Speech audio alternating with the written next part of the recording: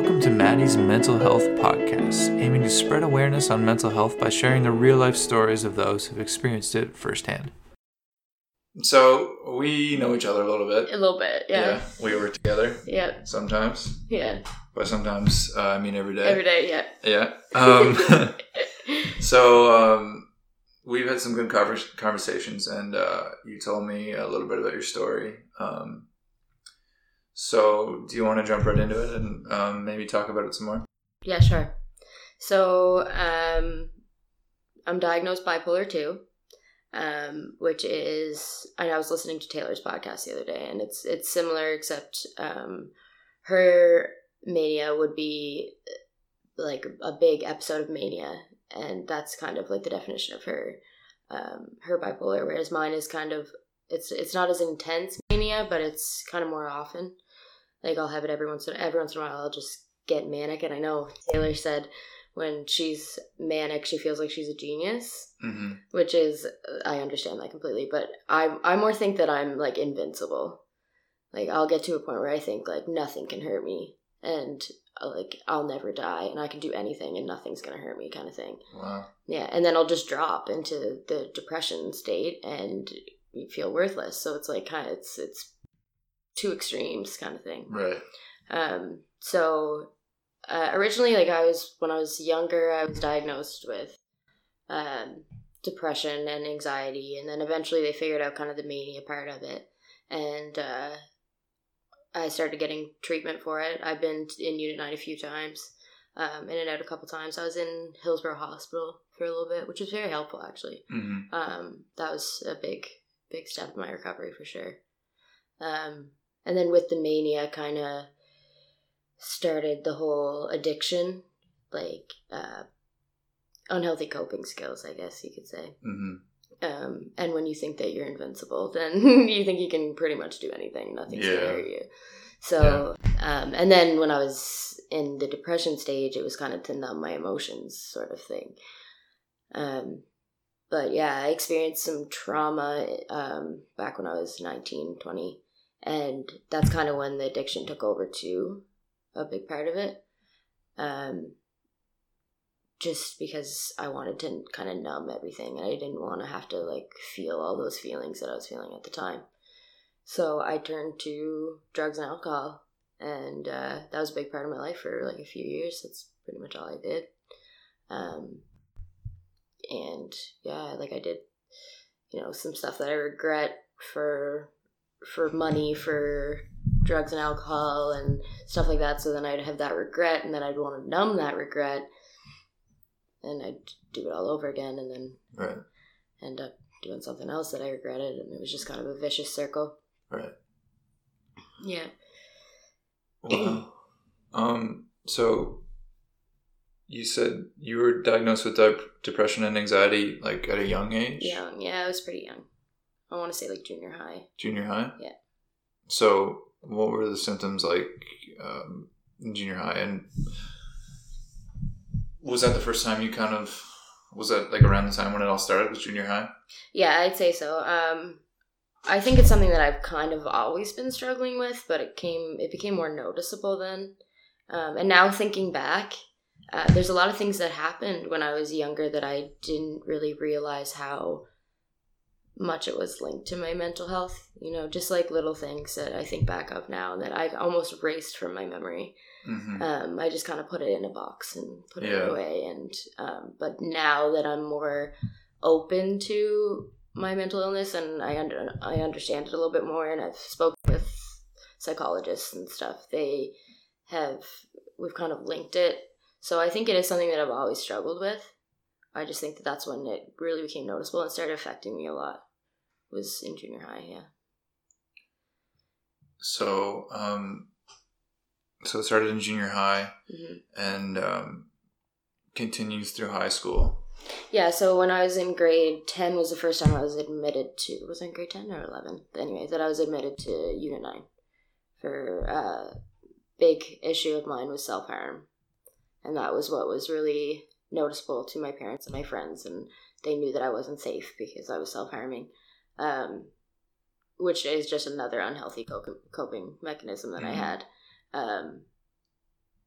yeah, and it got pretty bad. So that's when I first went to the hospital and first started getting a couple different diagnoses, but eventually it came to bipolar. So, self-harm as a coping mechanism, is it like kind of like a temporary relief? Yeah, it's one of those things that, I mean, a lot of people ask me about it, and it's one of those things that's so hard to explain unless you experience it. Yeah. But I don't know. I think that it's a way to relieve your pain in a different way. Like, you feel pain on the inside, and then to be able to see it, and to be like, okay, this is real pain. You know, it's kind of hard to recognize like what's in your head and what's like, you know. So it's like, it's almost, I don't know, it's a relief in that sense, I guess. And in the time, it's almost like, it's almost like dissociating. Like, I don't even really realize that I'm doing it until afterwards. Like, it's something that I would just automatically do, and it's almost like I was watching myself do it, not really doing it. And then afterwards I would regret it, and Wow, that's so deep what you said, that like you can actually see your pain and it's a relief. I never thought of it that way. That's very interesting. So that was the first time you were in Unit 9. You said that was around 10th grade. Yeah. So then, was substances or was that ever a problem for you? You said that you had a trauma around 1920. Yeah, so I never really had a huge issue with substances. I was always very I have a very addictive personality, right? So like, when I did something, I did it hard. Like, I went for it, you know. Yeah. But so like, you know, I partied. I did my fair share of things that I shouldn't have done when I was younger. But it was more when I experienced some trauma when I was 19 that it became like a thing, you know, like it was something that I always relied on. Yeah. And it was my, you know, I wasn't self-harming at that point, but I was self-harming, really, when you think about it in a different way. Yeah. And it became, it's crazy to even think that I was like that, but it was my whole life. It was just like using drugs, finding drugs, making money to be able to buy drugs and alcohol, and just, it was constant all the time. That's all I did. So the trauma that happened, is that it's totally okay if it's something you don't want to talk about? Yeah, no, I'm okay with I was sexually assaulted on New Year's Eve by 2 men.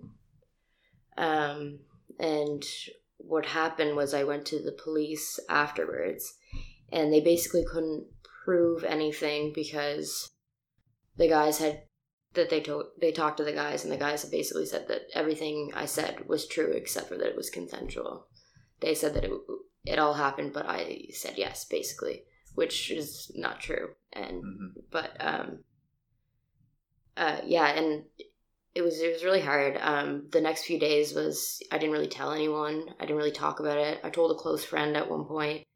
She's the one that actually took me to the police station. And I know my parents just saw me go downhill really quick, and they knew that something was up. And eventually I ended up telling my parents.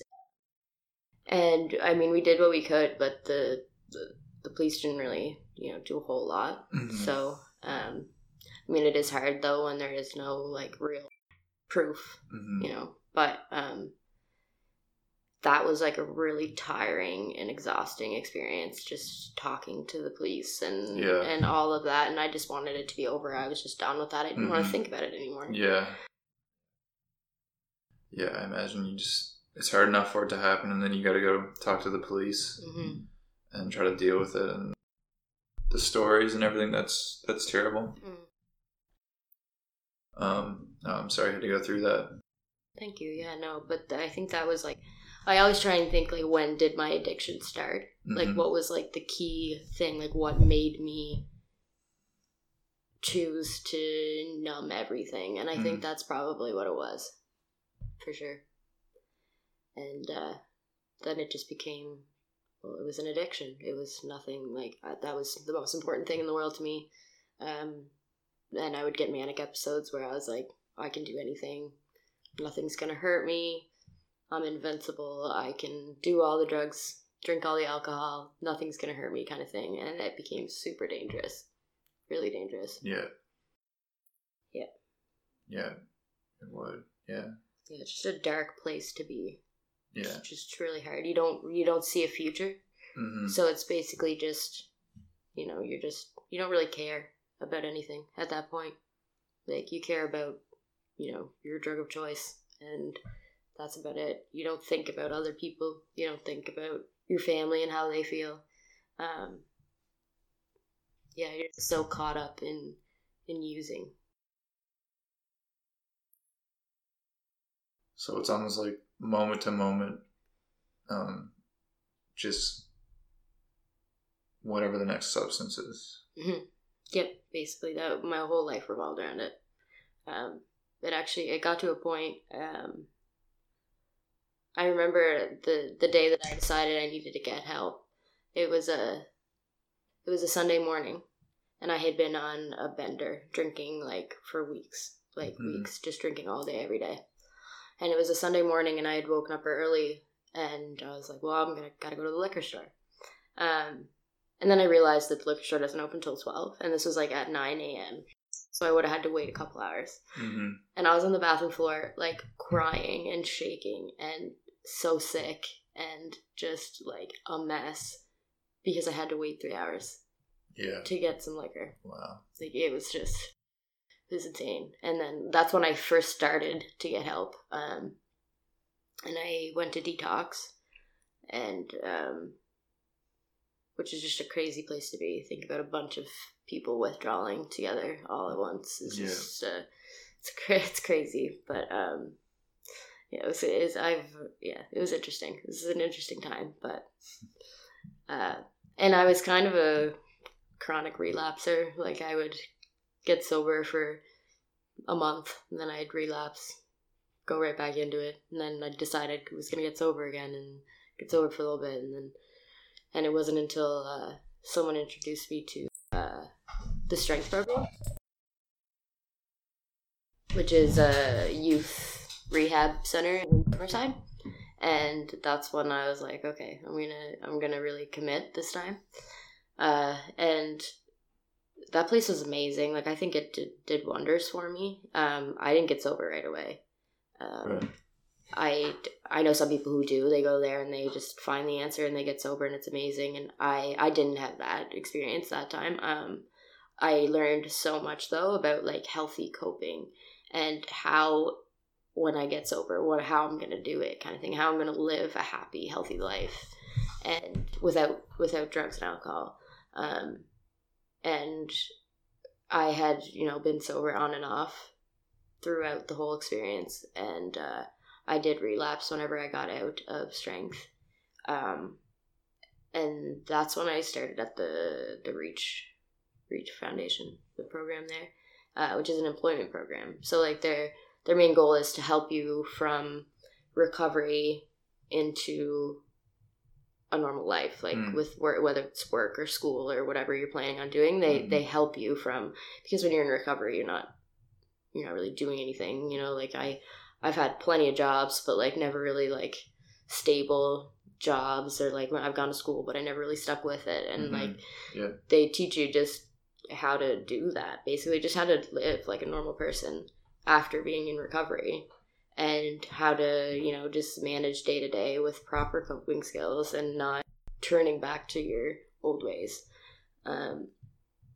So that was that was a big light bulb for me, I think. And having to be there every day, you go from 8:30 to 4 every day. If you it's a big accountability thing, you show up and you do your work. And I think it got me on a really good routine too. Yeah. And it just I had something to look forward to every day. I know I'm going to do this, whatever. Yeah. And that helped a lot. And then that's how I got my job with you. So yeah. That's awesome. So that program's called Reach. Yeah. And how do you get into that? So they have a Facebook page that you can look into. They have sort of like you apply basically, and they'll take the top, I think 8 or 10 people, and it's a 16-week program. So 12 weeks of it is in Outreach. We do different things. We have a wood shop. So we make different things. We have a soap shop. We make soap, which is amazing. So much fun. I love it. I love soap. Yeah. We have a big gym. Yeah. We work out every day. It's a part of it. We have a big kitchen. We used to go to Sobeys and meet with a chef, and he would teach us just like how to cook, basically like how to cook meals and how to make have leftovers for the next day and like how to plan your meals and stuff, and how to shop. Like, they would take us through the store and be like, this is how you find a sale. And, like, they taught us, like, just basic life skills that I never really... Yeah. If I did learn, I forgot through the years, you know? Like, So, and then the gym program, so you're exercising, which is awesome. And, so then they help you find a job placement for 4 weeks, and you go off on your job placement for 4 weeks, and then hopefully... if you're like me, you get a job. Or, maybe you decide that's not for you and you want to pick a different route. Yeah. Or you get some experience. It looks great on a resume. So that was that was a big deal for me. That was a big life changer. Yeah. Yeah. That's really cool. It sounds like it would be, and it sounds like just so many healthy activities and life skills. I think like the average person could probably benefit from some of those life skills too. Yeah. But that's really awesome. That's a program. So you said like the top 10, is that like the top 10 applicants? Yeah, so they'll choose basically who they think is ready.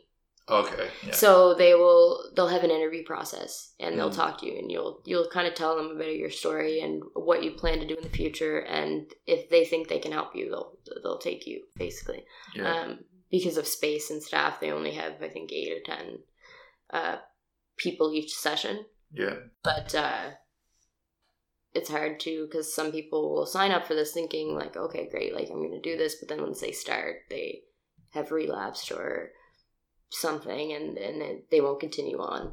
So they try and pick people who they think are really ready for a change and really want it, like really want to do it. And it's such an amazing opportunity that like I'm so grateful for it. Yeah. So grateful. Yeah. No, that's awesome. That's awesome that you got the job placement and now you work there. And I get to work with you every day. Yeah. So we work with kids. Mm-hmm. We won't bother saying where, but it's an after school program. Has working with kids been beneficial to you? Oh my gosh, yes.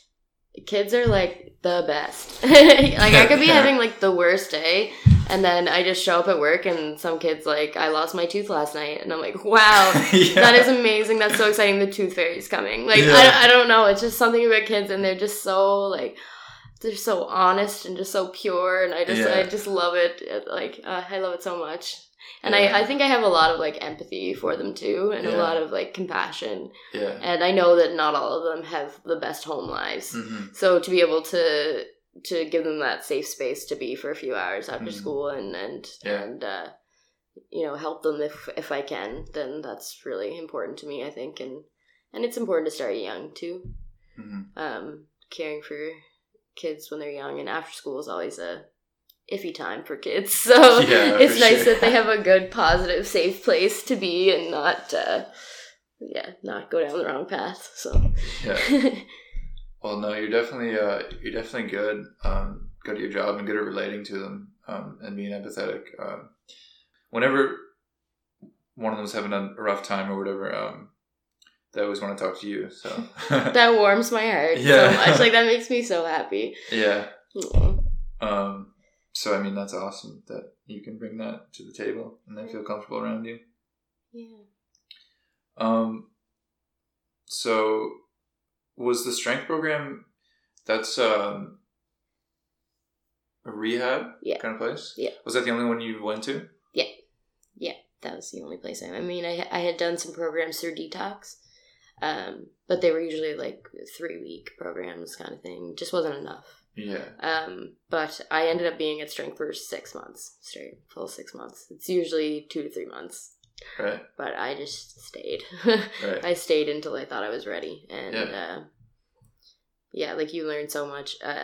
We have a program, it's DBT, it's dialectic behavioral therapy. I hope I said that right. Yeah. But it's basically just like teaches you like coping skills, mindfulness, just different things like that really helped a lot, I think. And I use it day to day without even really realizing it. Mm-hmm. But I use those skills like every day.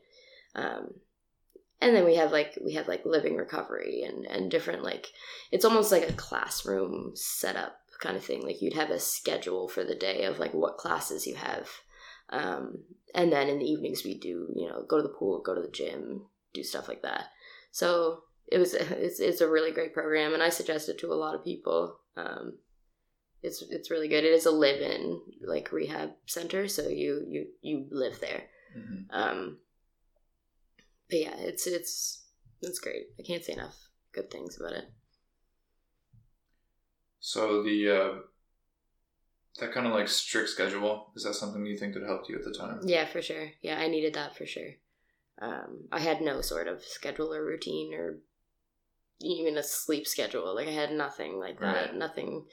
And then to go somewhere where everything's kind of set up for you, like, okay, you get up at this time and then we're going to do these classes and then we're going to go work out somewhere and then you have to be in bed at a certain hour and stuff like that was, I mean, just like mental health wise completely made me feel so much better because I was sleeping properly and I was eating properly and just like basic things like that you don't do when you're in active addiction. Just, those simple things. And just being able to talk about everything openly and not have to worry about anyone judging you because they're all in the same place, right? And the staff there are amazing. They're just super understanding. A lot of them are recovering addicts too, which I find very helpful, so relatable to them. And so it makes it a lot easier to be able to share things with someone who understands what you're going through. And isn't going to judge you. Imagine it's kind of hard to share or feel like they understand if they've never been through addictions. If you're talking specifically about that. It's not really something you can just explain to a person and they'll understand. It's not something you can read in a book. It's something that, like, if you have lived experience, you're probably gonna understand more and be able to help more. Right. So, is there, as of now, is there things you do on a daily basis, like a lot of those things you talked about, to kind of maintain your mental health and everything? Yeah, so I am properly medicated, which helps a lot.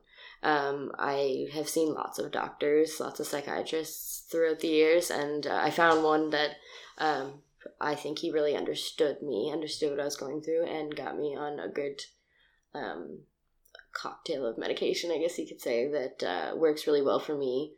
And so that's a big part of it. And then I see an addictions counselor at Mount Herbert.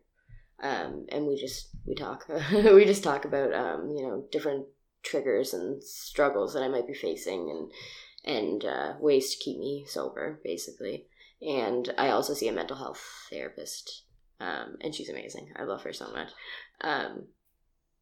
And we just on more healthy coping skills and how to live my life without those negative coping mechanisms.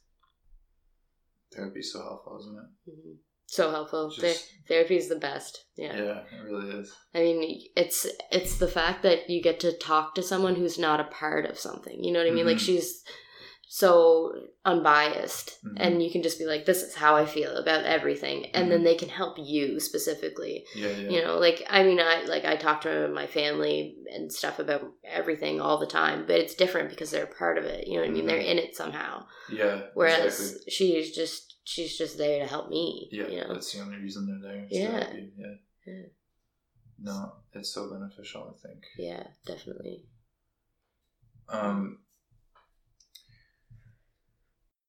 Medication, is it antidepressants? Yeah, so I'm on a antidepressant. I take anxiety medication, and I take a mood stabilizer for my bipolar. Mm-hmm. So, which is really important. I never really was on a proper mood stabilizer, and I think that's what made a really big difference. Okay. My doctor was like, I don't know why you haven't been on this before, but you should have been for a long time. And now that I'm on it, it's amazing. Like, I feel, oh yeah. Like, I don't get like crazy manic or like crazy depressed anymore. I'm like so much more level, which is super helpful. And then I take, I have some sleeping medication too. To help me sleep, because I used to have really bad nightmares and stuff. Yeah, nightmares, like flashbacks and stuff. Right. So I take medication for that, and I also saw, this is some really cool side note, I saw a psychologist when I was in Unit 9, and she helped me with my nightmares.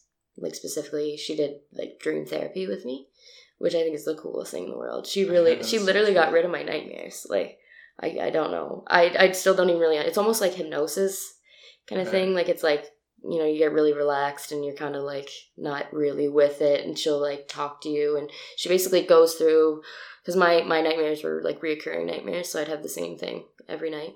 Mm-hmm. And she would just kind of like go through my dream, but kind of make it not scary. Like, make it not a nightmare, and just change the ending to something positive. And then eventually that's what I started dreaming, was like the happy version, like the good version. I still don't understand how it works, but I think it's just the coolest thing. That is cool. And it like changed my life, because when you can't sleep, man, that can throw off your whole mood, everything. Yeah. 100%. Yeah. I experienced that for a while. Nightmares. Not necessarily. Well, nightmares, some, but just not being able to sleep in general. Mm-hmm. And you're not even the same. If you're up for a day or two, you're not the same person. No, you aren't. It's kind of crazy, actually. It is. How you feel? Sleep is so important. Yeah, it really is. Yeah. So how often are you see the addictions counselor and mental health therapist? Yeah, so I see them every 2 weeks. So it kind of, I'll see one week and the other the next. Right. And then my psychiatrist, I only see him every couple of months, because he just does medication. So yeah. Cool. Is there anything else, just kind of like on a daily basis, that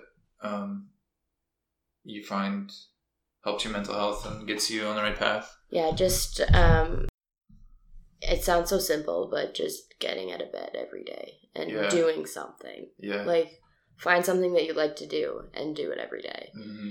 And it'll help so much. And it sounds so basic, but it really isn't when you're struggling. Mm-hmm. You know, just getting up and doing something. Yeah. You know?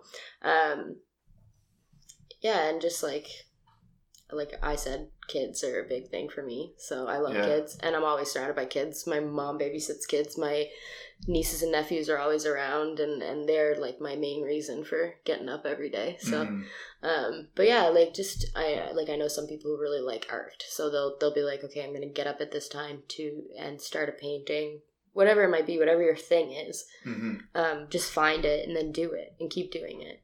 And eventually it'll just become habit, and that's just your normal life now. Mm-hmm. You know, you don't struggle as much. And I mean, I still have bad days. I'm not gonna lie, I still have bad days all the time.